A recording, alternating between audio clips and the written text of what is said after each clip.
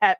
And it's so funny because every time she's on also she's on also, Rivalry, Bob always comments on her boobs because Pep's boobs are always like falling out. And I'm like, I don't mind this. Like, her boobs look amazing every single time. And I'm just like, Bob. I remember when let her boobs fall out. Like, I remember when she went on the reunion episode of her season, and it was the first time that she was like showing off her new boobs, and she had like gold highlighter all down them, and I was just like, yes. I was like, Bob, no. Some of us like, and obviously they're like, it's like she calls Monet Exchange her niece because like she and Bob, you know, all this stuff. But like, but yeah, it's just one of those things where I'm just like, no, let Pep's boobs just have their moment because they're amazing. That's right. We're here today to talk about Pep's we're here to talk about Peppermint, the performer's amazing boobs. Because she's got like, it's also like she's just so pretty as well. Like she's just beautiful. And like I just love her.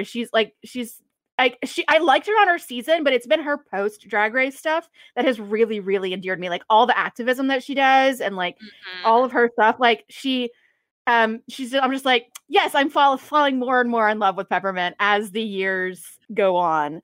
Like there are some drag queens like from Drag Race that you like have an automatic affinity for, you continue loving, like Jujubee. Mine's the Vixen. Okay, yeah, the Vixen's really great. I love Jujubee, Bianca Del Rio, and Bob as well. Jujubee is like probably my favorite. Bianca's Drag Race one of my favorites. And my other favorite drag queen is, if you guys, I don't know, for the Austin area, is Louisiana Purchase. I got to see her on the Dragula. Yeah, she was on Dragula. I've seen her live a few times, and some of them have been really intimate shows because I've just been like at a brewery that my friend used to work at, and so like they were like necessarily performing; they were just like playing game show type things with like individuals. So it was like a very, very intimate performance. And I'm just like, I love her. She's amazing. Mm-hmm. So like support like the big name drag queens, but also support your local drag. I've also started to like Trixie Mattel just because of her YouTube channel. Yeah, Trixie's her YouTube kills me. I want to buy some of her stuff and some of Kimchi's cosmetics. I have Kimchi's mirror because of the lights. I use it at I'm gonna be using it at Sherwood because I want the light mirror. Also, like I love Kimchi as well. Like she's such a goof. She's such a goof. I love her. I really enjoy following the Vixen, and the Vixen also does like promote a ton of other queens and stuff. Yes. Locally, one of my favorites is Chloe Knox. Okay. She's just absolutely gorgeous, and she's also started modeling, like boy modeling too. And so I'm just really digging what she's been up to. It's fun to watch them. Yeah. I will say, I also, as controversial as she is, I love Willem, and I love Willem's YouTube channel.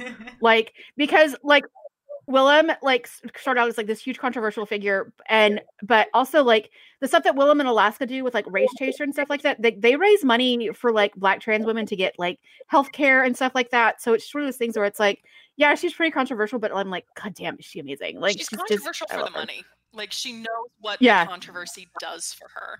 And so she's just like, you know what? Like, if it keeps me in the news, I'm gonna do it. Yeah. Yeah. There's a drag queen that's here in Houston. Her name is the Jacqueline Dior. That's her Instagram handle. I've heard of her. Yes. I met her at Comicpalooza like 3 years ago before she like went public, like started publicly doing drag stuff, because she came dressed up as Ursula with a glitter beard. And I met her at Comicpalooza, and then we were like, can we like find you anywhere? And she was like, Instagram, but it's private right now. And now she's like doing all this shit. I was like, that's so cool. Another Houston bearded drag queen is Blackberry. So if you get a chance to check out Blackberry, definitely do that too. There is there's a drag king here in Austin named Poppy Chulo. Poppy Churro. Sorry, it's not Poppy Churro. It's Poppy Churro. I've seen him perform. Poppy Churro. I've seen them perform a few times because Louisiana Purchase hosts a like horror themed drag show here in Austin, and Poppy Churro has performed at that. I've seen them a few times, and I believe Poppy Churro uses they them pronouns both in and out of drag. I can't remember, but if you also like drag, other like non-femme presenting drag performers, Poppy Churro is really amazing. So sorry, I love drag so much. I was like, I mean, it fits with like it fits with Yas. I mean, we have a drag character, so the first drag show, the first drag show I ever saw live was actually not drag queens; it was drag kings. There was a drag troupe here in Austin called Kings and Things. I don't know if they're still around, but I know they were when I was in college, and that was when I was still figuring out my sexuality, and I was real confused for like a hot minute because I was like, am I attracted to them because they look like really hot dudes, or am I attracted to them because they're probably really hot girls and like out of drag? But I'm like, but then maybe it's both. And it's like, okay, we're just going to go with all of the things. Like, we're just going to go with all of the sexuality at this point. Because there was one. Yeah, I was like, there was one named Trevor Endeavor. I was like, holy fuck. Like, I love you so much. Yeah, I remember that.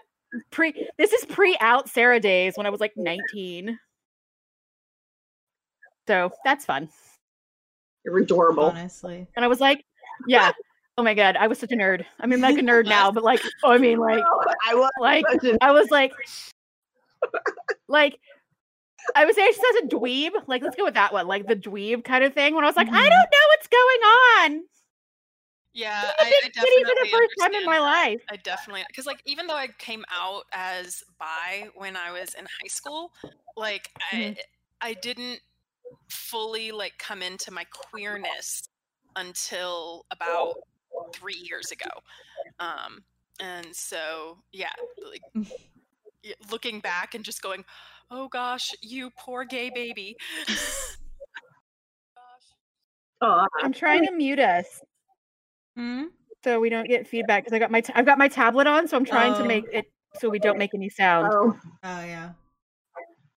Yeah. Oops. No, I'm trying to figure out Twitch on my tablet, so I'm looking down right now. I'm like, why are you doing this? I set up outside, and I was like, it's gonna be fine because there's like no wind, and then like literally, I was plugging everything in, wind picked up, and I was like, there's also occasional feedback from your side, but it's not too bad. I forgot to turn my mic. So now that you've heard us like talk about drag queens for like the first like weird intro that we've done to our first live drag for the first intro. Hi everyone, I'm Sarah, the DM for Yas. Welcome to our first OOC, which standardly means out of character. So I am kind of always in character because I'm always the DM. So there's no like, I'm like, I could do it as Lucara, I guess, but you know. We have 3 members of the Yas playing group, Amelie, Annika, and Tanya here, and we are just going to talk about basically the start of Yas and how it started and why it started. And I'm going to kind of be moderating this and asking questions. So I'm going to let, after I ask a question, let's go through pronouns in case people don't know. Most of us have our pronouns in our Discord, but I'm Sarah. I use she, her pronouns. Tanya, do you want to go next? Sure. I'm Tanya, and I also use she, her pronouns. Okay. Annika? I'm Annika. I use they, them. And Amelie? I'm Amelie. I also use they, them. You got like the columns. So, there's like the one column and then the second column. Oh, mine's rows. Mine's rows well, as on Twitch, so it's like on top Twitch, row is they, them. Yeah, for me, top row is they, them, bottom row, she, her. Yeah, I have an amazing line thing going on. Like it really does feel like a little round table in this situation. Yeah. So first thing I'm going to do is the first question I'm going to ask is everybody is when I first approached you about the project, what had yet to be named at that time, it was just Sarah says, hey, do you guys want to play D&D on the internet? When I first approached you guys with this kind of offer, what were your initial reactions, thoughts, queries, questions, concerns? Whoever wants to go ahead and go, and I'll mute myself. I always just wanted to play more D&D. Yeah, I mean, I was kind of late replying. I remember a lot of people had kind of already either said they were interested or just kind of had questions or was like, that's so exciting. But I also remember you had prefaced it with I really, the goal of it was to show a diverse and inclusive face of D&D. And so I said, I'm interested because I love the game and I'm really behind this goal. But I realized that I'm gonna tick like literally one box for what might be considered, diverse. And so I was like, I'm okay sitting it out. I'm always okay like giving up this seat for somebody else, but I will stand over here and just be like, raise my hand a little bit. But yeah, I'm with Annika. It was like more D&D. Well, because at the time I only had one game, so I was like, wanting to play more games. Yeah, I wasn't like so much like you had put out a call on Facebook about it, and so like I don't know how like approached I was about it because like you and I had met once, and or twice. Yeah, we had interacted a little bit, but I had been part of a game that we were trying to turn into a podcast called RP Gals, like off of the RP Guys or whatever. They they had actually given us the go-ahead to start calling ourselves the RP Gals, and all of us at the time were declaring ourselves to be women. Which is not the case anymore. But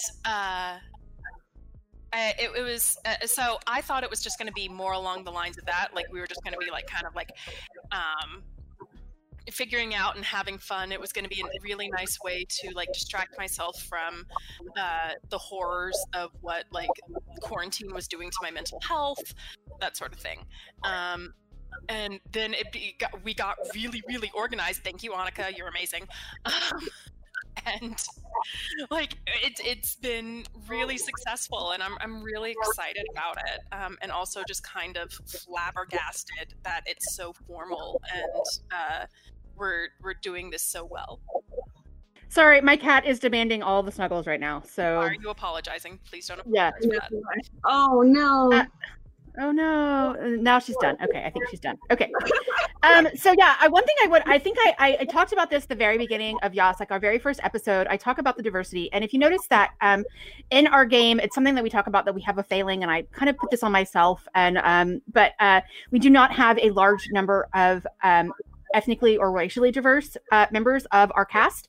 And again, like I put that because I put out a thing on Facebook that said, hey, I'm thinking of starting a D&D stream thing. And does anybody want to join? And the people that I have in my life that are interested in gaming, most of them are majority white. So that's who the majority of the people who responded were. So it's interesting that we did. So for people who, I don't think we've talked about the history at all. But we basically, after everybody kind of raised their hand or otherwise said stuff, Sarah kind of approached, I know she approached like me first individually and was like, I think that you would be good for this. Like, are you still interested? And then we all, got on a DM on Facebook. We got on Messenger and everybody was there. And we actually, there were one Hispanic woman. My friend Sarah. So two, Sam and Sarah. Yeah. 2 weeks, I think, before she decided she had to leave. Yeah. So we actually had three non-white women. White people. Yeah. Yeah. Who were initially interested but couldn't join us for whatever reason. Right. Scheduling reasons. Yeah. Yeah. Like, but hopefully they are all still interested in coming on stream for some reason or another. Like Pooja was interested in being in the Cute Animal one shot, but because of family and religious obligations, because when we filmed it was Diwali, so Pooja couldn't join us.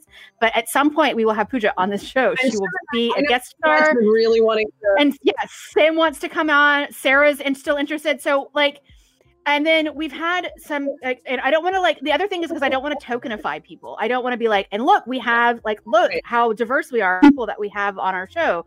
So I don't want to just approach people and you are not white. I want to approach you, but I want to approach people. I want to diversify this channel. So I've always said, if since all of the people that play in Yas that are in that DM and in our Discord, I'm like, if you have friends or family that want to join us, please let me know and we can add them and Tanya met May Hemmer and I met May in a rounds table on something else. And we were like, we should ask May if she wants to join us. And she did for Slayers. And then I asked my friend Morgan, I was like, hey, Morgan, do you want to play? And then Morgan came on for Slayers. And then we got Annika's best friend Sydney on. So it's one of those things where we just try to put out the feelers. It's I started out with my web of people, and then I figure you guys are little nodules on that web, and you guys have webs that then go out, so that it's just hopefully throughout this process we just keep reaching more and more people and more and more diverse people that want to come on.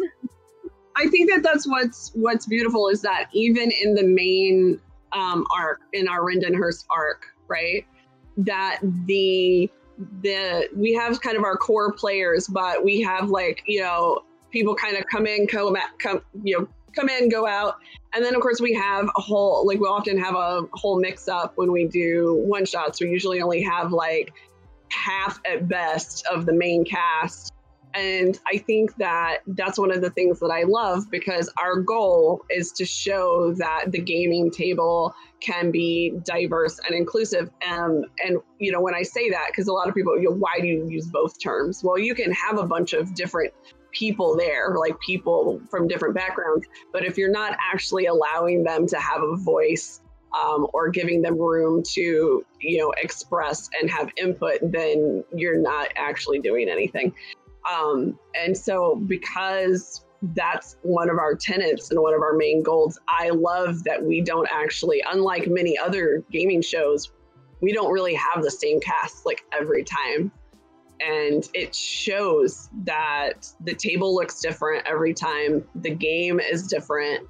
The way that we are negotiating and creating these stories together is different because of who's there, which is precisely what we're aiming to show people how to do. So that's one of my favorite things about the show, actually. I'd like to piggyback off of that. Go ahead. So in the same vein about the creation and how the creation is different, we're so used to a very patriarchal setup where you have the DM, and the DM creates everything, and you have your additions of how your character acts, but the majority of the time, in my experience, even in playing, is that the character, you as the character are reacting to the DM's creation. Whereas this was a very decentralized creative process. The entire creative process was non-patriarchal in that we all came to I created, and it was with a lot of help. Please do not assume that I did not use anybody's help in this, but and because it was so decentralized creation, basically the orcs in this world are defined by me, are defined by who I make Jack. Yeah. Similarly, I had a, I would say almost entirely developed what Minotaurs look like in this world. And so that's another thing that I like, is that even though we might have fantasy races that people recognize from, D&D canon, they're not at all what you think they are. That we've created something very different. And I think that's another thing, because I think there's a tendency to get bogged down in rules, and forget that the whole idea of RPGs, D&D included, is that these are broad guidelines. And some people aren't comfortable with large strokes, and so the books go into a lot more detail, but there's literally nothing that says you have to do it this way, it has to be this way. And that we all have that ability to take a concept, take an idea, and make it your own, turn it around. If you don't like the way it looks in the book, do something different. Change it. Which actually, I'm going to bring a question directly to Annika, because we've kind of seen orc culture just a tiny bit. Jax talked about it, and we've seen a little bit of the Minotaur culture. But Annika had a special had a thing that they were able to do to not talk about Eladrin culture. But yeah, so Annika, as opposed to just talking about Eladrin, like that's something that I've worked on. But Annika has something special with Aster's drag family. So do you want to talk about that a little bit, like how you worked on Aster's like drag family, how that, like the House of Dauntless, like how that kind of came to be a little bit? Well, I had just finished watching the first season of Pose. That had, which is so good. Yeah, the second season is just as good too. And yes, so yeah, that was really... Can I like just cut in here? Sorry, and say I have a giant crush on MJ Rodriguez. Like, oh. Yeah, like we can just go in. Yeah, like I mean, everybody like seriously, MJ Rodriguez, like call me. I love you. Sorry, go ahead, Annika. Yeah, no, it was really just that, and then so there's Euphoria, who's the house mom. I haven't really like established much about her, but Melius, which is the house father, is basically Aster's like best friend and like role model. And I 100% based him off of Billy Porter. There's no doubt about that. Because, I love that guy so much. D&D allows you to have Billy something... in your world. I'm okay with that. Right? Yeah. As a satyr. Billy Porter, if you ever see this, if you want to come play games with us, we have a character for you. Right. And that's something that like I remember because Annika put something about having just watched the first season of Pose on our Discord, and they were like, if you have any more information. And me, as a historian who's somebody who took a good deal of queer history when I was doing my undergrad, I was like, oh, do I have sources? And I was like, watch this, read this. I was like, we're talking about ball culture. I was like, again, it's one of the things, like, we have to acknowledge that ball culture was invented and created by and for Black and brown queer people. Like, you know, it was specifically in New York and like Chicago and LA, like in like Hispanic and Afro and Afro-Latinx communities. Like that's where the ball culture came from. And that's where like the house structures and all that stuff. Yes. Real quick, I just because you brought up the word Afro-Latinx. Yeah. So there is a movement among Spanish speakers to replace the Latinx with Latine. Latine, yeah. So I wanted to. Yeah. It's so, because I'm so conditioned to do Latinx. It's just, Latine. Yeah. Absolutely, and I just wanted to bring that up. With a Hispanic accent, because the X it's not the same. Yeah, you end up with something that sounds very similar to Latin eggs, which is just. Yeah. So anyway, so that's something that I was like throwing all of these resources, Annika. I was like, watch Paris is Burning. Read these articles about like 1980s ball culture. I had watched Paris is Burning, then I told my mom that I did, and she was like, watched it without, like, every time I watch something like without my mom, she gets upset. Like, she's seen it too, but she was just like, how dare you watch this without me, kind of thing. It was so funny. So like let's say that now we can just talk about like how we built this world. It's something we've talked about before.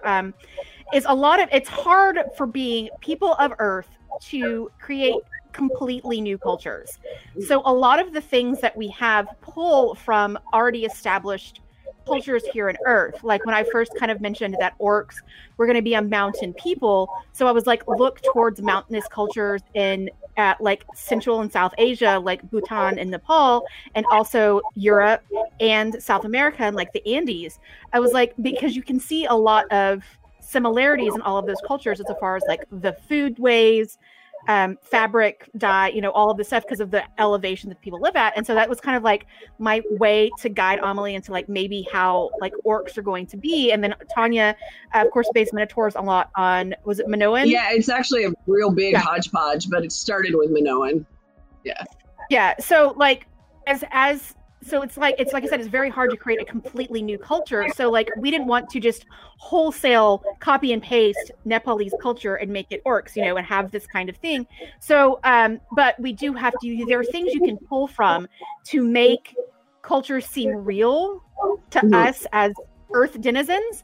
So does anybody want to talk about like the creation, like Annika, or go ahead, Amelie. Anybody? Yeah, we do have on our Facebook channel, we do have the first two, the OOCs. The second one, which I did, is about our culture creation and what basically the framework that we're using to create three-dimensional cultures without like super overtly doing a lot of appropriation, where we're working to be very cautious about creating cultures. So you can watch that over on our Facebook. Yeah, so excellent like segue into what I was like wanting to answer, is that like, yeah, I definitely started with like looking at the mountainous people, specifically that Sarah had suggested. But then in order to make sure that I wasn't just tokenizing, that I wasn't that I wasn't like basically colonializing my character, is I just threw a ton of queerness into the culture. So I took some of the more like definitive aspects, like the walking marriages, out of a very specific people in China, where it is a matriarchal. It is a matriarchal culture, but they have these walking marriages where, like, for the most part, the married people do their own thing, and then the men get to visit the women at night for their conjugal visits. But what I know is I know queerness. I know my own queerness. I know I do have a special interest in queer history. So it's not like formalized like what Sarah has, but I have done my own research into it. And so I just threw a lot of that on there. And so I ended up creating, yes, it's a matriarchal orc. The orcs are matriarchal, but they're also, because of how I approached it, it's trans is the standard in orc culture, basically, and so much so that they don't have a concept for it. It just is.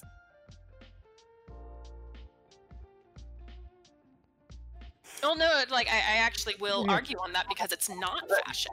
It's part of the entire culture. Right. So that's what we talk about, like Amelie was talking about how like this collaborative storytelling. That's something that I find like there are things, like I've said this before on other streams and other roundtables, is like D&D being the largest and most popular best-selling RPG in the world has its pitfalls. It has its shortcomings, and even though we use that system to play this game, there's no reason for us to not critique it. Like I have this huge critique of Tasha's Cauldron of Everything and how Wizards of the Coast did not step up to the plate like they said they would, as far as bioessentialism and races and talking about lines and veils and session zeros. But there are other games, which is why I always encourage people to play other games and find other games, specifically indie RPGs. Because something that indie and these smaller RPGs do is they have a framework for collaborative storytelling that is so much more satisfying to me than the sort of top-down approach of D&D, the DM creates the world and you guys play in it. Things like Kids on Brooms and Turn and a lot of the Powered by the Apocalypse stuff, like these games that at your session zero, you sit down and people. It's not just encouraged, you are like required as a player to throw something in. Like you are required as a player to be like, okay, you go around the circle, the table, and you say, all right, what's a location here in the town? And you're like, a water tower. You're like, cool, the next person, what's the next location in the town? The roller rink, whatever it is. Like everybody throws their thing in, and then you all take that information and create a salad or a soup out of it, And so that's what I took those kind of tool sets and that outline from smaller RPGs and applied it to D&D with the collaborative storytelling and the collaborative world building, because I love world building. That's one reason why I love RPGs. I love creating culture and I love creating characters and like doing all this stuff. But I knew that also, this is DM tips. GM tips from Sarah. If you want, I'm not saying this is like universal, but I found that if you want people to be more invested in the game, give them more stock in the game and have them start from the ground up.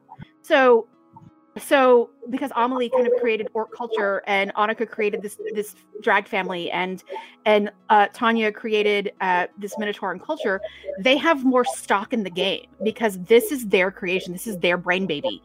And so, and not that I haven't run amazing fun games where it's all just top down. I've created everything and the players just play in the world.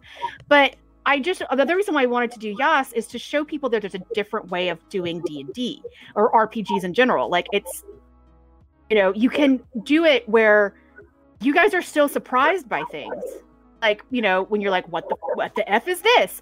What is this? Where are we going? You don't know what portal leads to where and all this other stuff, but you have the background that your character would have. Your character, Amelie, would know all about orcish stuff. And, so like for me to create that, like that seems kind of silly because you're the one who knows. You're the half orc, you're the expert in orcish culture, not the DM. So, like, as a GM, like, if you're interested in doing that, look up collaborative world building tools in other games. Okay, so now it's just me talking. I have another question. Okay, so the first question was, when I first approached you, what did you think? And then we talked a little bit about the collaborative world building. Has Yas met your expectations as far as like the playing and the world building? What are you, as we've played like 10 or 11 games, I can't remember exactly how many it's been like right around double digits. So as far as the amount of games that we have played so far, has this experience that you signed on for, has it kind of met your expectations? Or whoever wants to go can go. I've been real chatty. Somebody else should go.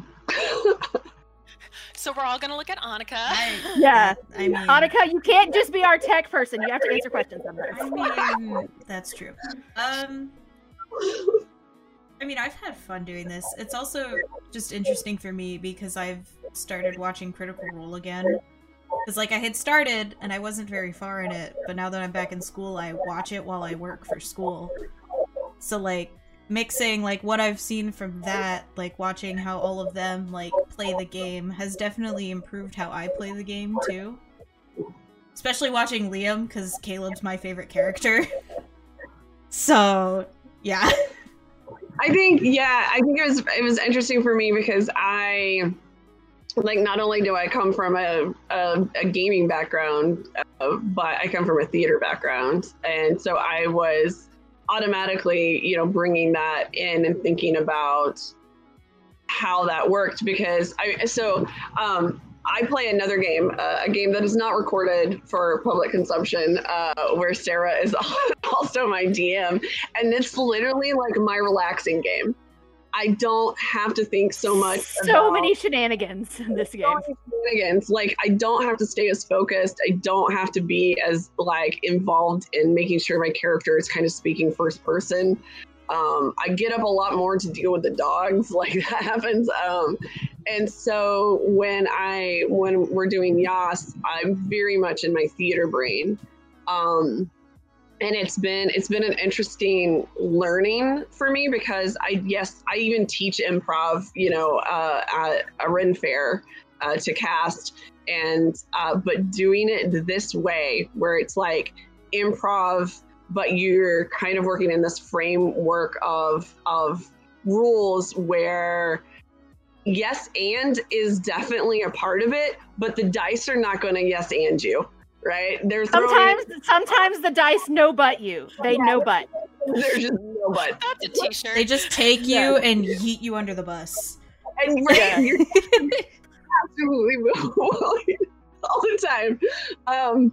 And so you are getting to roll with it a lot more, and you don't see the audience. You're not responding to the audience like you would in live improv and everything. So in that sense, it's been exciting and new because I'm getting to take this knowledge, this skill set, and put it in a different context, and that's been really exciting for me. And I think the big challenging part, learning, And you can tell, I think if you go and watch our first couple of episodes, and I know the first episode is very hard to watch because of the like Technical stuff. Yeah.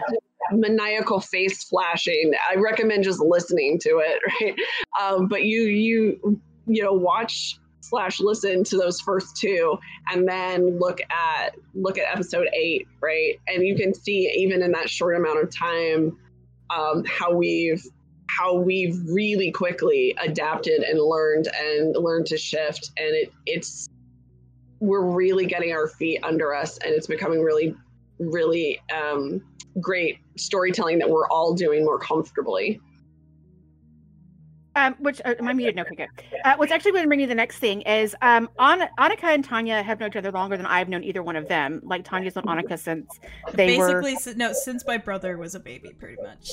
Yeah, because him and Caden are the same age. And then Amelie and I met just by happenstance a few years at a con. And so I'm pulling from these people. Like I said, I put out this thing on Facebook from people like started. Which is what I was going to talk about. Yeah, this is going to be. Yeah. So this is what I was going to bring in. The next one is, and I had friends from here in Austin, and so people just kind of like came together from all of these like, different worlds of talking about Venn diagrams of like my life.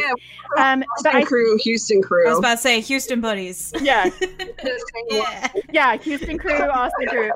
But right now, Tanya, you're in Houston, so it's like I'm the only one that's physically in Austin right now, over in my little corner. But with COVID, like we might as well all be on different continents. We're all in Central Standard Time. That's what's important for the playing, because we're all in the same time zone. I have a game. The game that I run, that I use the Theros source book for. One of my players is in England. Oh, nice. I have a game that I run. One of my players is in Australia. Oh, when we play, he's in a different day. We play on a Saturday afternoon. It is Sunday morning for him. Well, so she stays up super late because she's just, drawing all night, really. So she doesn't go to bed till, 3 in the morning. And we play at, 6 our time, so it's, midnight her time. So she's like, it's fine, I don't care. It's so funny. Yeah, this guy literally wakes up, drinks his coffee, has a bowl of oatmeal, and plays D&D with us. Oh, that's amazing. That's what his, Sunday morning routine is. I love that. It's so funny. And we made his character's flaw. He's like, because we were emailing back and forth about what he wanted his character's flaw to be. He's like, I don't really like any of the ones that are in the book. And I was like, okay. He's like, can he be a narcoleptic? And I was like, yes. Oh, I love because that. he's like, all the times I'm really tired. He's like, so if I could just have my character fall asleep at random times. I have a popcorn thought on that. Yes. So completely unrelated to what right. One of the best pieces of advice that I've ever gotten in character creation was from a GM for a Star Wars game that I was playing.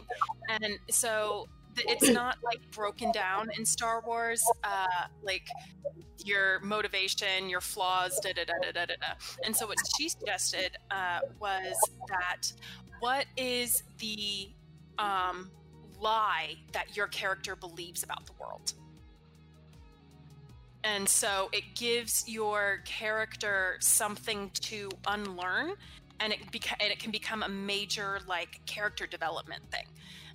And so I take that since I did that, I've taken that to each of my characters, and it really does ground me in the character a whole lot better than what's your character's flaw? What lie does your character believe about the world? Yeah, I know we're going off on a tangent. So there are things that I have in the back of my head character wise, that don't that might not ever come up or whatever. But there's things like Finland doesn't really know what it means to be an elf. She was You're not too gonna young. learn very well from Aster, gonna be honest with you.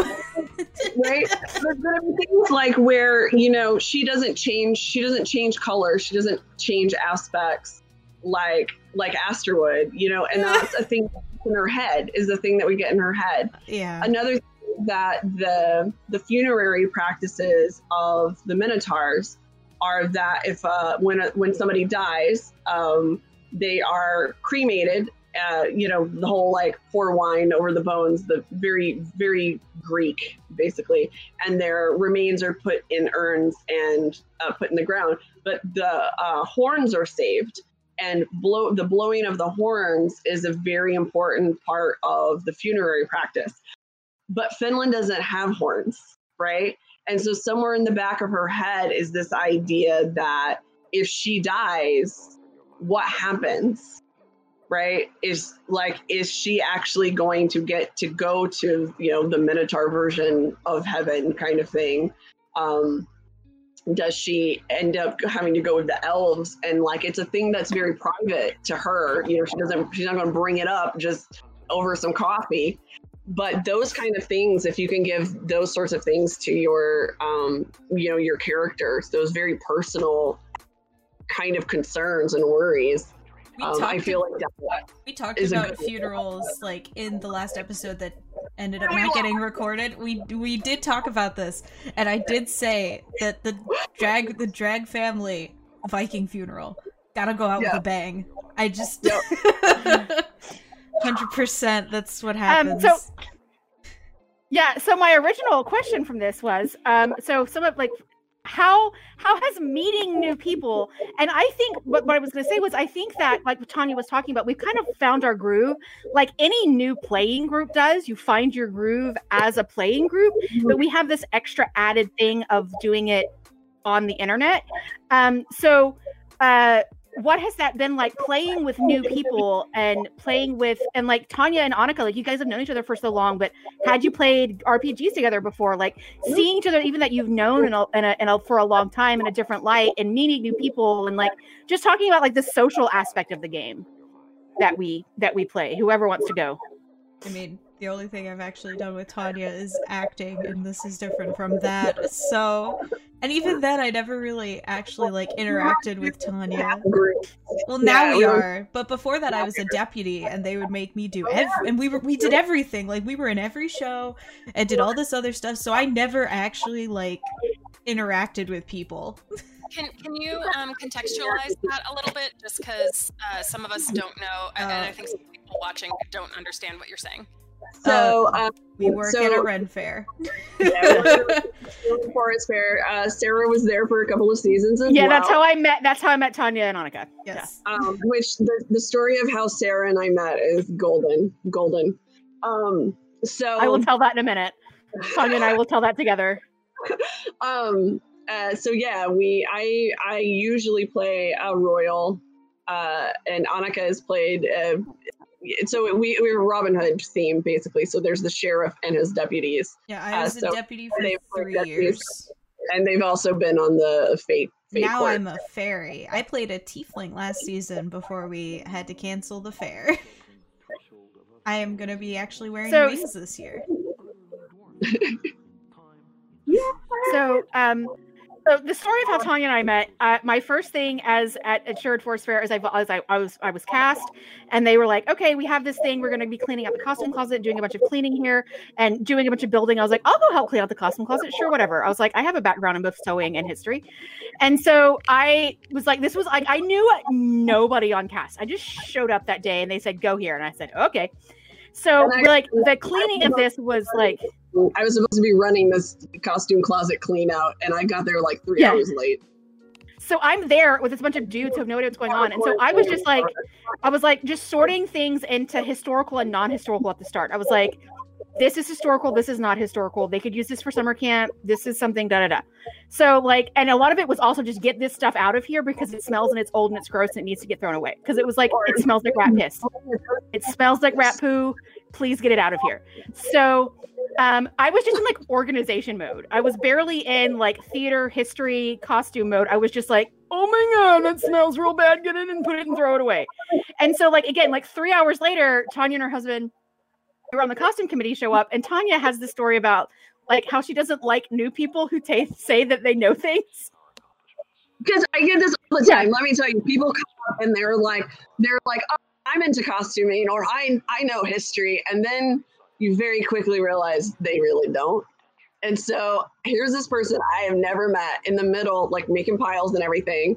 And she's all like, I'm really excited because I know history and I do costuming and everything. And I was like, yeah, okay, whatever. And so I just totally like blow her off because I was like, I've heard it 50,000 times, because Ren Fair people always think they know history and they know costumes and they know historical costumes, and they very rarely do. And then I pulled a gown out and Sarah starts being like, well, it's kind of got the silhouette for this particular style, but it's like, and I was like, wait a minute. Maybe she do know something.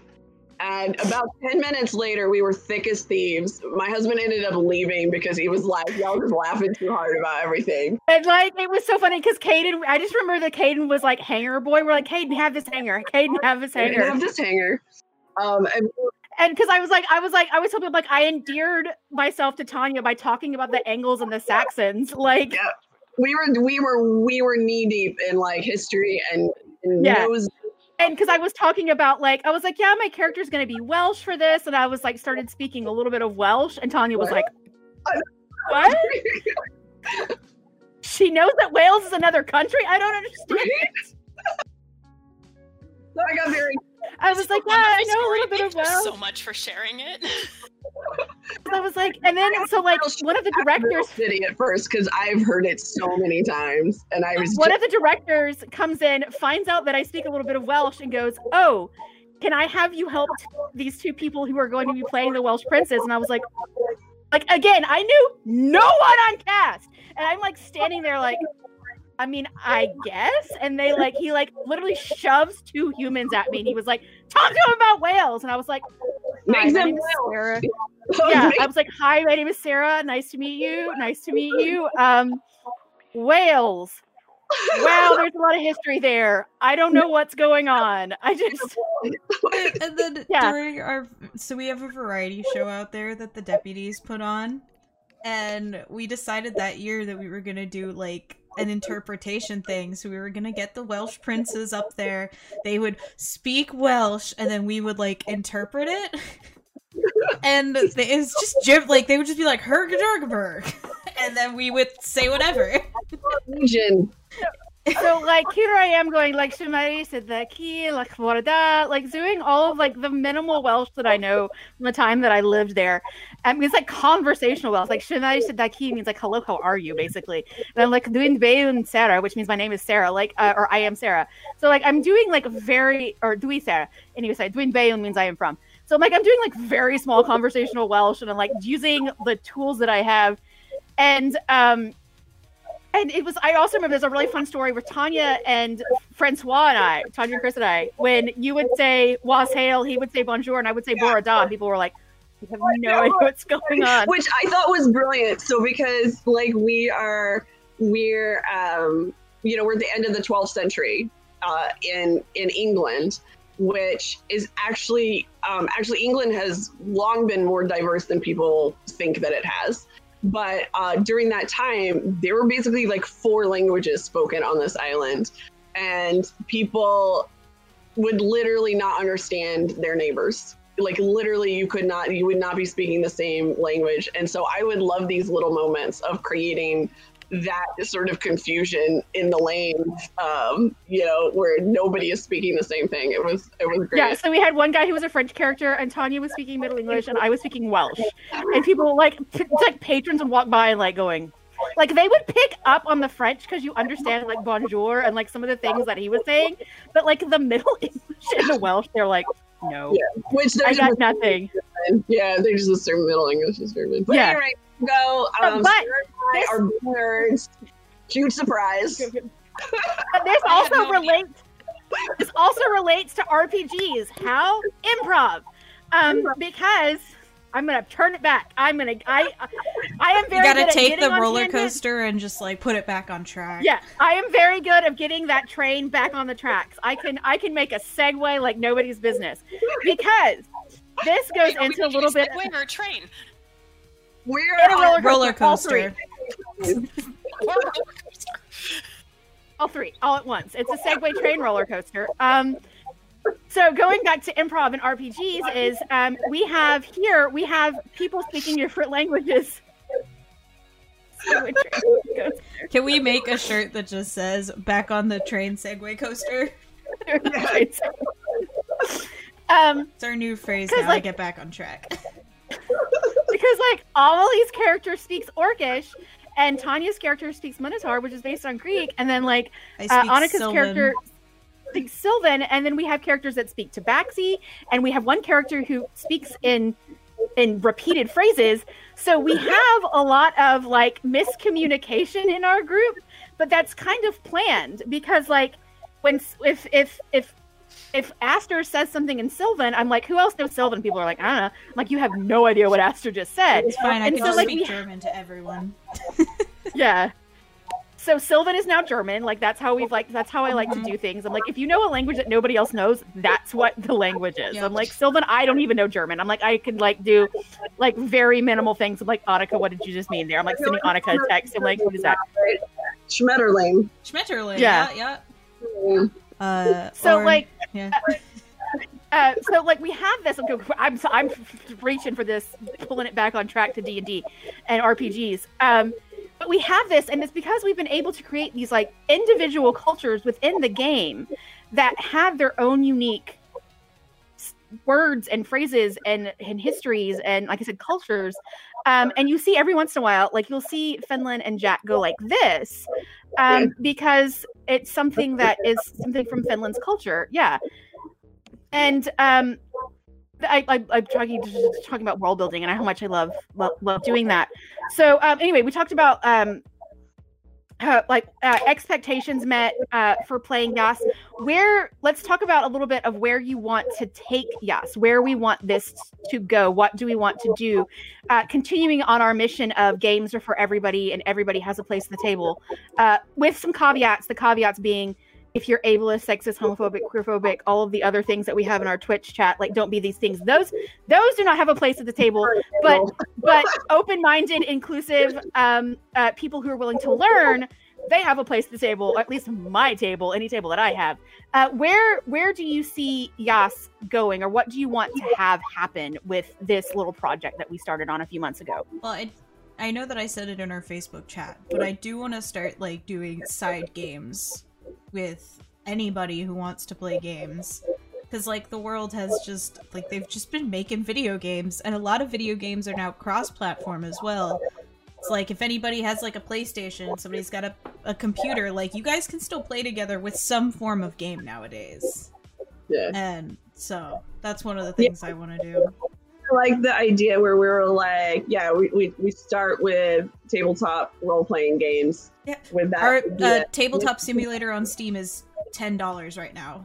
This one? Tabletop simulator. Is it? Yeah, it's $10 because the dungeon creator game that I wanted to get, it's on there, so we can get it. So I'll be getting that right. Babe. Yeah, the Steam. By the way, the Steam Autumn sale is live now. Yeah, and a bunch of games on my wish list have got on sale, and I go. Yep. Amelie, okay. Anybody else? Where do you want Yas to go? No, it's okay. Where do you want Yas to? What even in the main Renethurst campaign, side campaigns, whatever it is? Where do you want this to? Where do you see this going? Tanya, Amelie, anybody? I really have trouble answering that because, like, my personality is very much like I don't know how much stock you put into the Myers-Briggs, but I am a P. I'm an ENFP, and like I know that like those letters can be fluid, but and like especially the P versus J. But I have never, ever been J. I don't need a map. I don't need an itinerary. I don't need a plan. I am very much a... Yeah. And it's very cool just to be along for the ride. Like, if you're just here, like, Amelie's just along for the ride. I'm along for the ride. My goal is to understand Jack better. That has always been my goal. And that's my goal in any game, is my experience as a player is always, I want to get to know this character better. And yes, the character is my creation, and the character is another person. And so by playing, I get to know this person, and a lot of my creation is happening in real time. Like, they're, you know, someone will ask, "Well, what is orcish funerals like?" And I'm like, "Oh, well, okay, this is what I know." And okay, so it because they're in the mountains, you can't really dig, and so it's going to be an above ground grave, and they pile rocks on top and as a marker. And so I didn't want to do, you know, a sky funeral, but this seemed like an appropriate way to handle funerals. But that was made in real time, and so my goal is always understand who my character is. Yeah, so I agree. So Finland is actually a recreation of my very first D&D character ever. And I don't remember if I showed it live, but there is somewhere when we were filming something, I did bust out my old character sheet, and you could see that I played the original Finland till she was level 27. So yeah, like long time. And, you know, she had a whole story, a whole life. And I was like, what if, you know, I take the original concept back to brass tacks, and she gets to live an entirely new life with entirely new friends and entirely new things happening to her. Who does she become? Right. And because by the end of, you know, the first time I played her, she was heavily scarred physically and emotionally. You know, she was a badass fighter, but she was extremely detached from people because of very traumatic things that happened to her, right? And so it's like, I'm getting to watch this character kind of have a different trajectory. And that's exciting for me, you know, and similarly, like, so one of the things I was thinking is that, like, we were talking about cheese, we were talking about pies, right? And there's like a cheese pie. And it was like, in that moment, I decided that, like, minotaurs can't eat cheese. They can't digest it, right? They're ungulates, right? So after they're basically babies, they can't eat cheese. But Finland, being not actually a minotaur, could eat cheese. And so it's like a precious sort of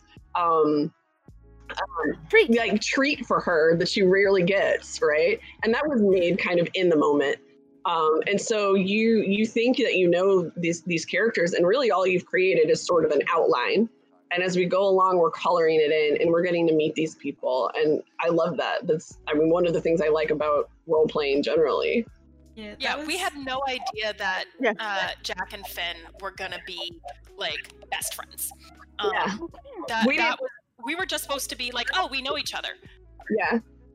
But I think in our third episode where we like realized that that's where we wanted to take it, and we ended up having an off-camera session to hash out how we met. Yeah. So like, and then so once you brought up like, hey, you know, we're vegan, we don't eat cheese, like, of course then Jack would know that. And so Jack would be in on the like super secret squirrels eating cheese.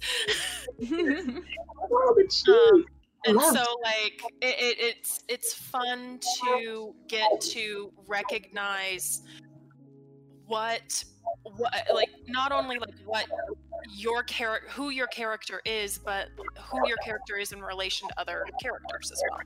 Yeah.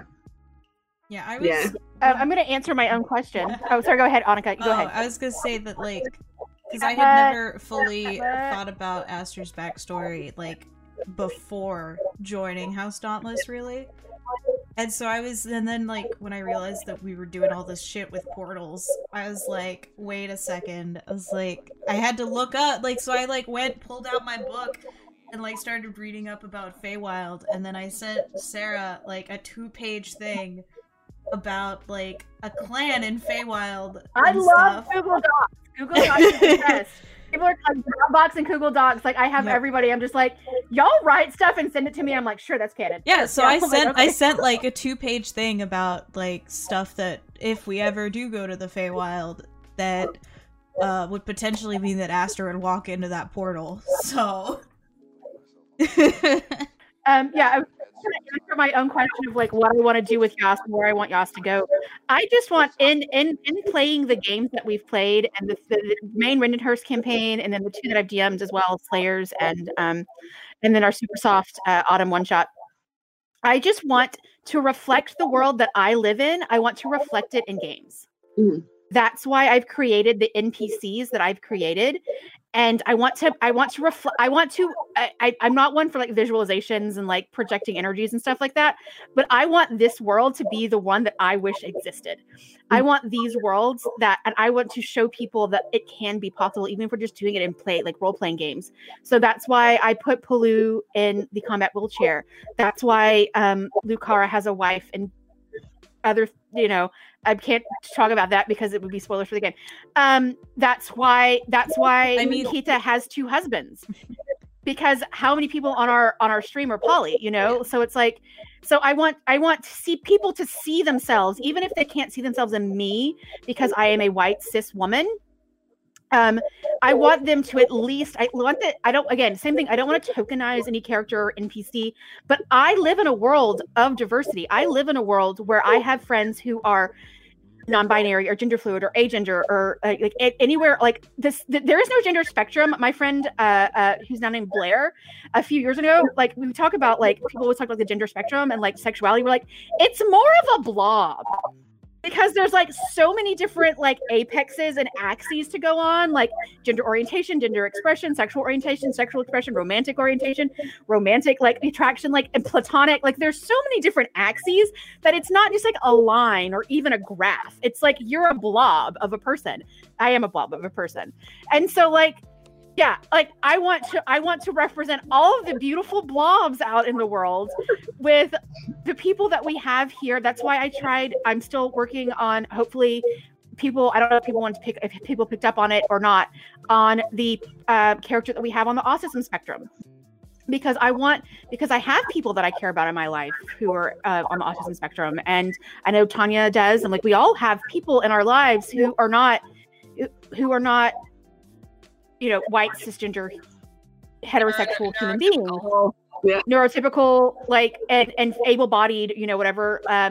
So I want to represent those people, even again, if they can't physically see themselves in me, at least maybe in the characters that I can help create in this world that I help create, they go, oh, and this is something that I can be a part of or watch, or because I don't want to exclude anybody, because and even in the small bits of exclusion that I got, especially as a child, because of gender or orientation, anything like that, like it hurts. And so I want to make this place, this space, this Yas, what we're creating, to be not only an inclusive and diverse space, but a safe space.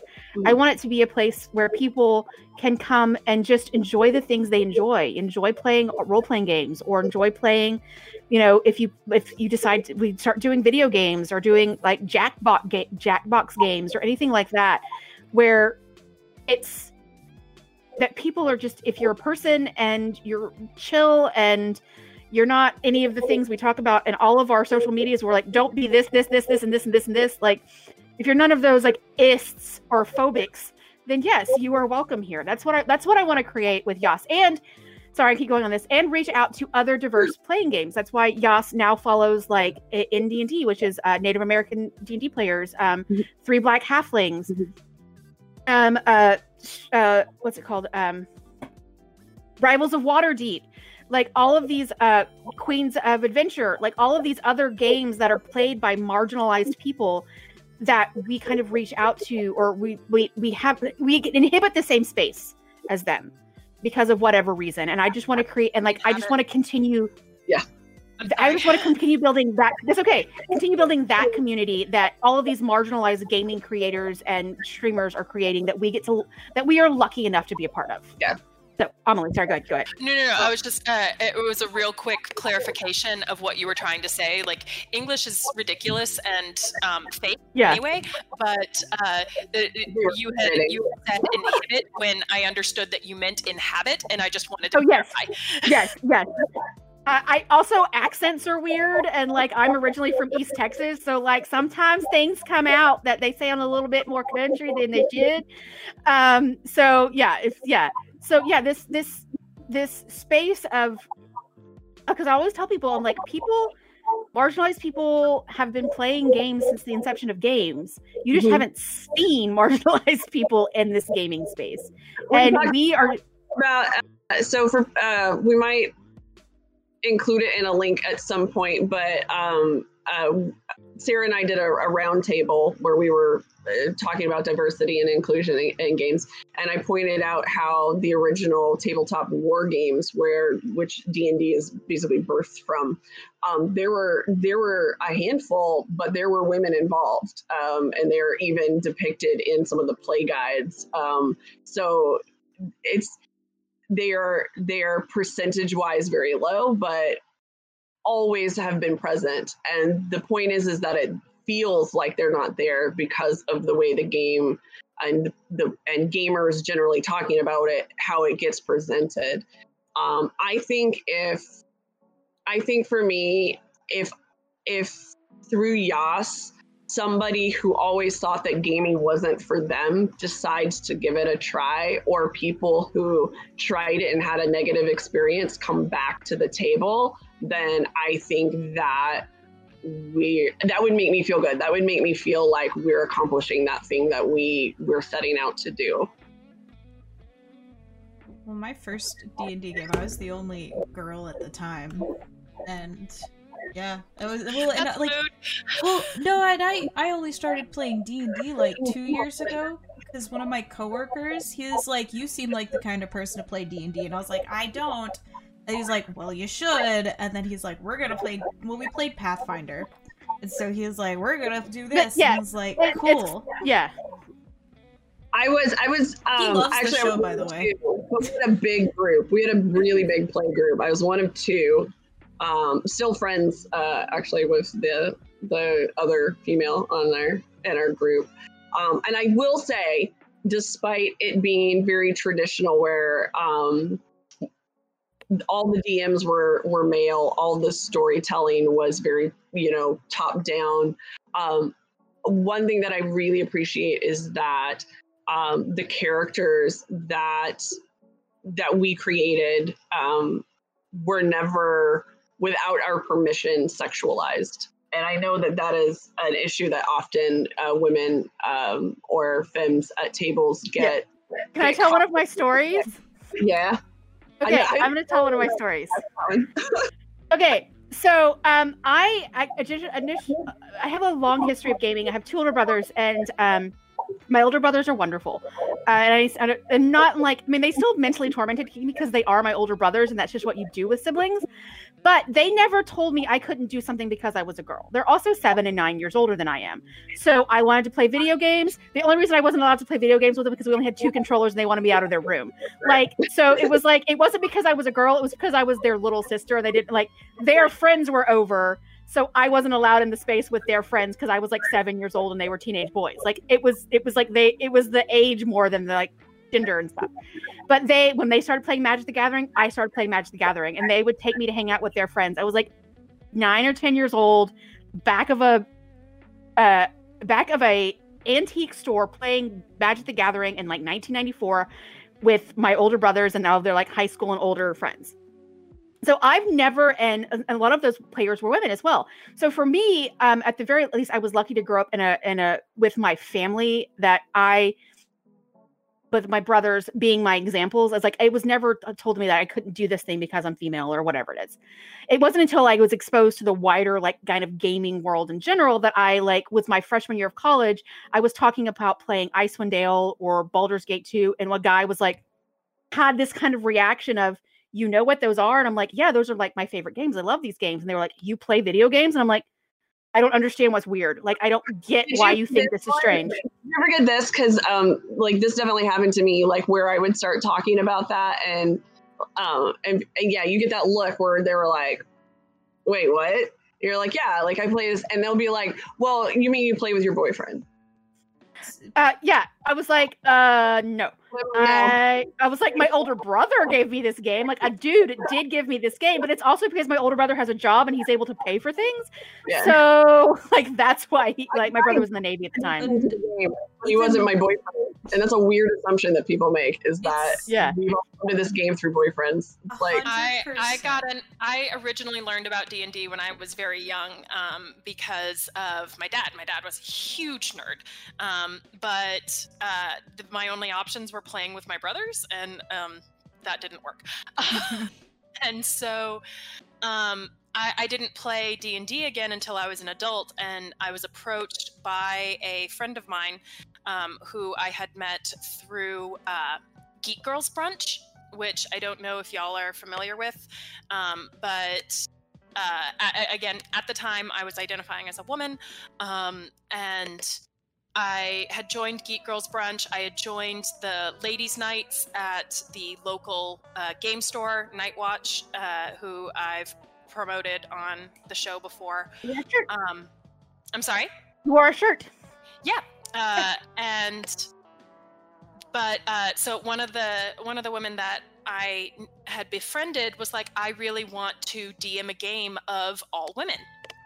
And so it wasn't until recently, because like in my adult life, I have had more women GMs than I have men. I've had exactly one. I've had exactly one male DM, and I think that's really been extremely positive for my gaming experience, because like I've done like a couple of guest spots in a couple of other games, but with male DMs, but I really just don't count them, because like I was just like, I'm uncomfortable this entire time. And so if that had been my experience, I would have just left it entirely. I wasn't gonna stay there. I will say that video gaming, as somebody who sounds like a girl, is horrible. I had to change, so my username for everything is Aspiring Annika. So when I started playing Rainbow Six Siege, that was my username, and it's push to talk to your teammates, and I just kept getting team killed because I sounded like a girl, and so I changed my name now, and so now I'm like my original name from like when I was 8 years old. Now I just sound like a 12-year-old, so now they just think I'm a 12-year-old kid instead of a girl. So. But it's bad. So this is another thing is that it's rough. I think if we were to have a goal, just really start changing that kind of bullshit. I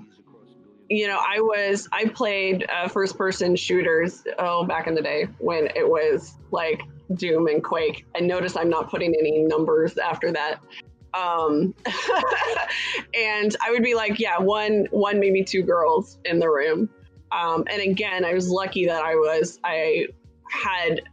never chosen friends crappily, basically, is that all the people in that room were very supportive. But then once you go out of that bubble, you get a lot of side eye and a lot of, you're only playing the game so that you get laid kind of like reaction. I will tell you, playing games has never gotten me laid.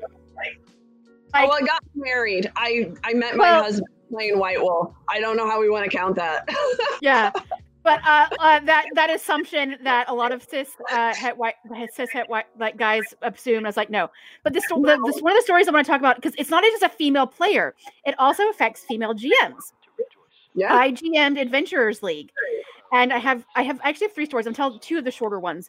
One of them was my first time playing Adventurers League here in Dragon's Lair's Austin. It's not Dragon Lair's fault. It's the whole gaming community. Like, Dragon's Lair is actually very inclusive. They have a safe space thing. Like, they're one of my two favorite gaming / comic book stores here in Austin.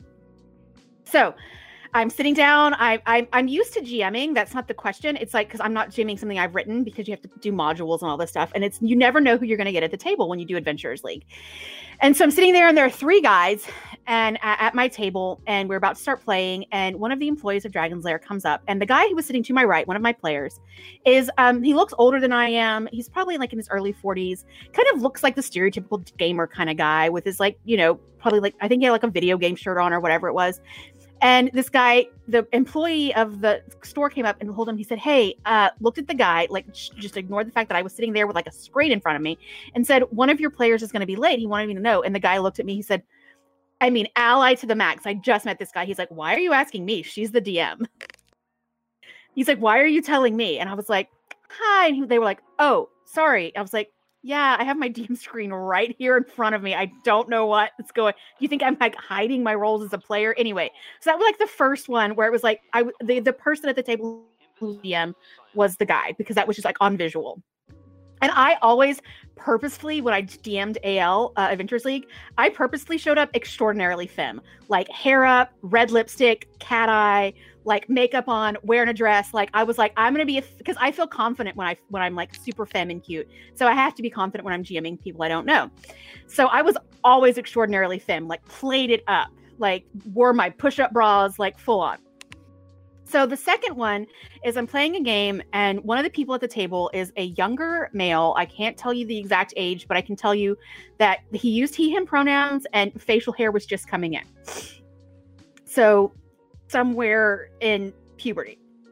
So I'm also playing this table with another queer woman who's an older queer woman, and then a bunch of adult men.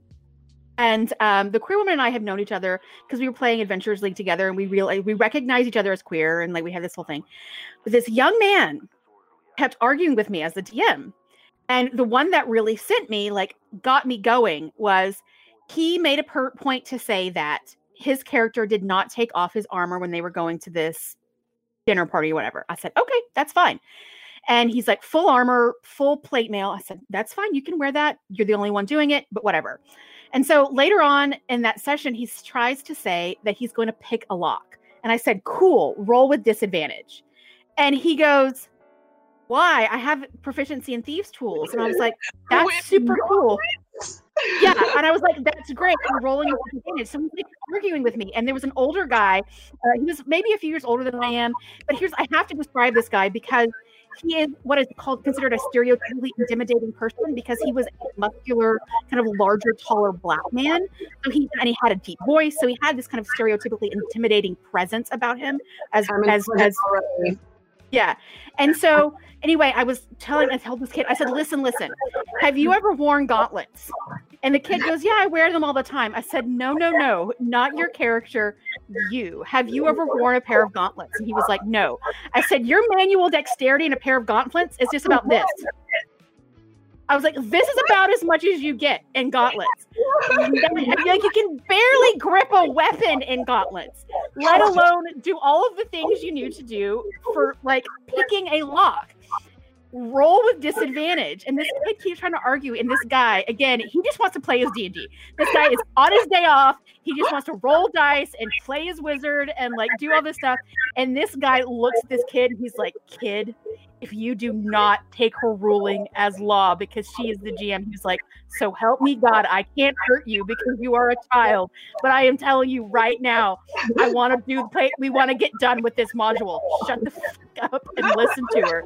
And I was like, thank you for backing me up. Like, I'm trying my best to be a nice person and explain things, but sometimes it does take like non-marginalized allies, because he's marginalized from me in a different way because of his skin tone.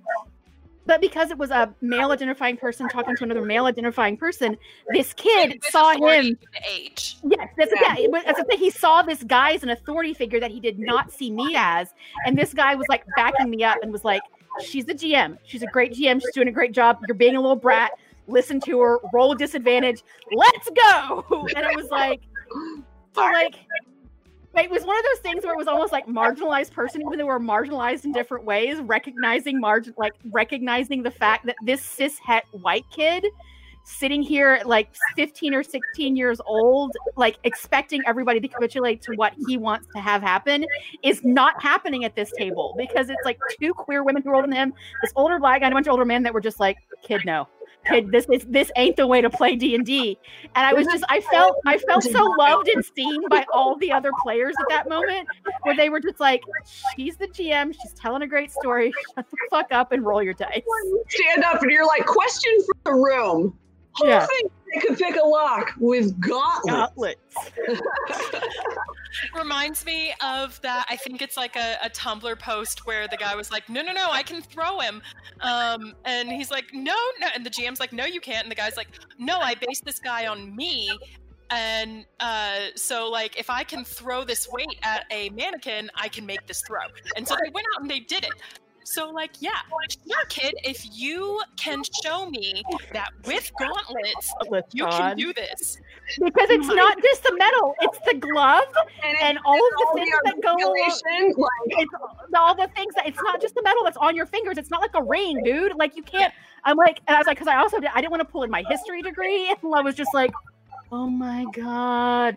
So we're talking about playing as people who either are femme or who are female, who are femme, who are perceived as more feminine in gaming spaces. A lot of time are not given the benefit of the doubt that they know what they're doing. Hi, because I also wanted to tell, and I have used weapons. I've done both simultaneously, even. So come at me, bro. But I also want to tell this kid, I want to be like, kid, I'm fairly certain I've been playing D&D longer than you have been alive. So do not step to me on the rules of this thing, because he was so rules as written. Like, I was like, you got to do rules as interpreted, because some people have real life experience and we put it into our games. So I guess you know what, it's actually a little past 1. It's like close to 1:30 and I need to eat lunch. So I would actually love our next OOC, if one of the things we've talked about having our live chat with whoever wants to join, both on cast and off, is talking about some of the, and let us know what you think about these topics that I'm going to throw out at you. Let us know which ones you would like to hear. We might put them in order of which ones you want to hear first. Talking about being a marginalized gender at the gaming table, being femme, non-binary, trans, agender, whatever it is, basically being a non-cishet person, cishet male at the table. What it's like to be just a generalized queer person at the gaming table, either if you're queer in gender orientation, romantic orientation, sexual orientation, again, a blob of a person, whatever your blob looks like. Also, one thing that Amelie, I'm very excited about and I love talking about is using RPGs to help discover who you are. How playing an RPG can help you realize something about yourself that you either have an inkling of or that you have no inkling of, and how inhabiting a different person for even just a little bit can help you figure something out about yourself. Like I always talk about, I played characters that were queer before I came out, and having that experience was helpful during my coming out process. So those are 3 kind of things that we were interested in talking about. Other just general gaming things, like if we want to talk about our favorite non-D&D system, Annika, if you want to do a thing about video games, so the next if we do video games, I'm like, I can talk about The Sims 4. That's what I got. So when we do our next live stream will be Patreon only. That'll be on Sunday. Okay. And then we will upload it to YouTube on Wednesday. And I'll upload it here as well, because you can upload videos to Twitch too. So yeah. So these are just some ideas that we've been tossing around in our Discord and our group chat about things that we would have live streams about, and we would love to see you guys in the chat asking us questions. I'll have either I will be moderating or somebody will be moderating chat and looking at questions that come through, and we can be like, "Oh, this person says what their question is." Blah blah blah blah blah blah blah blah blah. Yes. So just to get to know the cast better, and you can find out tidbits about characters. I, as the DM, will try to keep all of my DM knowledge to myself. Oh my god, my little theater heart is like, oh, character hot seat. Yes. Yeah. Everybody sit around, and all the other cast members, Tanya's character, we all ask Tanya character questions about Finland. Go! That'd be fun. It's something that you do in theater to get your character to know. Like, what's your character's favorite fruit? Why does your character prefer to use an axe over a sword? Like, there are questions that you're like, I hadn't thought of that. I have so much to add, and I'm not going to until the next conversation. There's a TikTok user that posts like weekly like character development questions, and it's random shit like that all the time because she's really popular in like different groups of TikTok. Jenny D, I know she does a lot of character development. Which one? Yeah. Player. The TikTok person I'm thinking of is Radical Slinky, who does all of that stuff. Okay. She's very popular in the like mafia tag on TikTok. So I don't do TikTok, so I'm like, that's fine. I mean, I don't really do it much anymore. Like you guys talk about, I was told like say things. I'm like, I'm an old.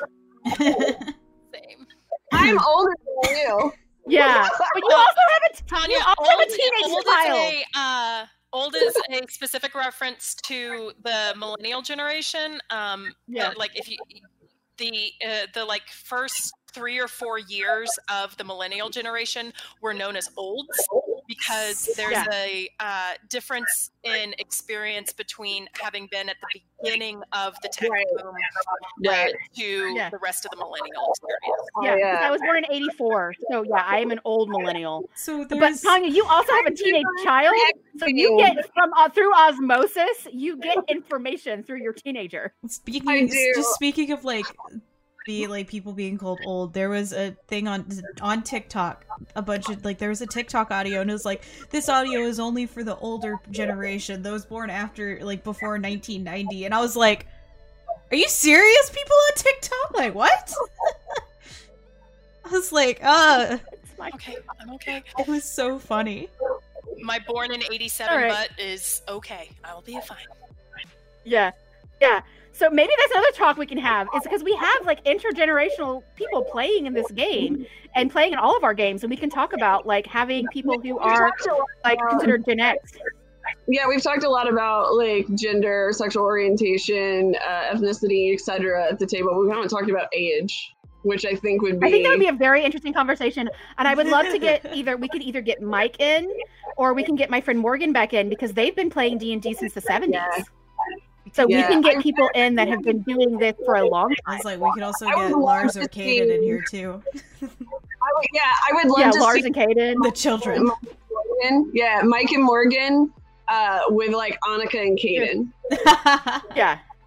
Right? Like all of us in the middle group just step back and we just have like these people were like, we have like Gen whatever generation you are. You guys Gen Z? Gen Z is after the millennials, so so whatever generation Caden is, we're Gen Z. So I think Mike and Morgan are both considered like later bloomers as far as their like age is, because they're not quite Gen X. But like having the Gen X and the millennials step back from the conversation and just having this like 40-year age gap of people talking about gaming, I just want to watch this. Dude, I just want to see Mike and Morgan be like, back in my day, and then like Lars and Annika and Caden just be like, I don't know, man. We've got tabletop role-playing apps. I don't know what to tell you. Both ways. Like, I hate that I'm technically considered Gen Z because now people are calling Gen Z Zoomers, and I was like, no, I am 20. I am not a Zoomer. Caden hates the name Zoomer. I was like, I am not a Zoomer.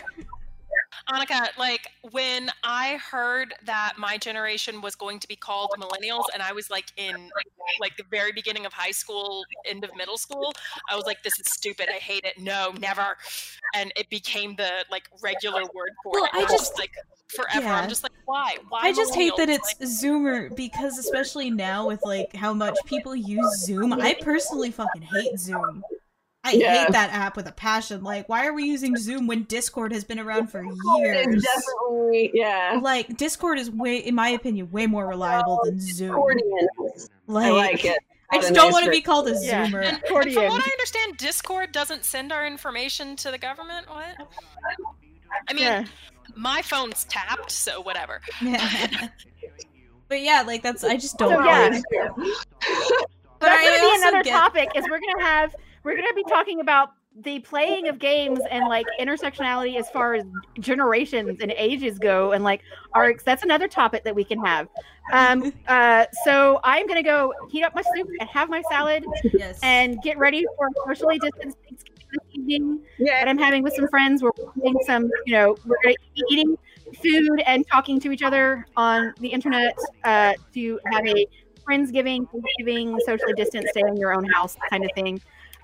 Everybody have a wonderful holiday. Does anybody else have any tags that they want to like sign off on besides I love autumn? I like summer. I am gonna play Skyrim because I got Skyrim like a week ago, so I've been playing Skyrim all week. Yeah, I'm gonna eat salad and play Stardew Valley. Like I want that comfort today. So if I'm going to deal with the cognitive dissonance of understanding that Thanksgiving represents genocide.